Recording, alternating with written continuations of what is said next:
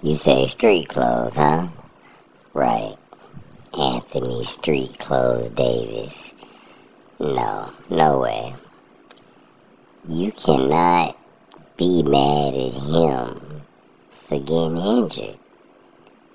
It's not like he injured himself. He can't help that he gets injured. No player can help that they get injured.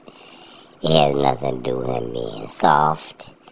It has nothing to do with him not trying. It has nothing to do with any of that. Injuries happen.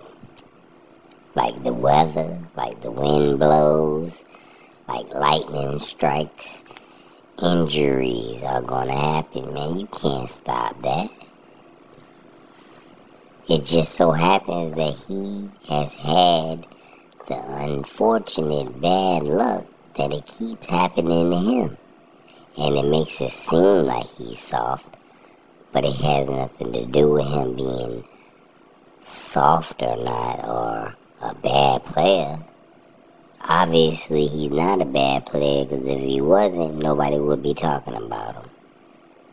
So he must be a great player for him to be getting this much attention for being injured so much. Like, come on, man.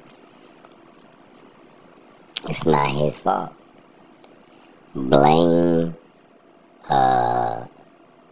nobody. His life. That's what it's called.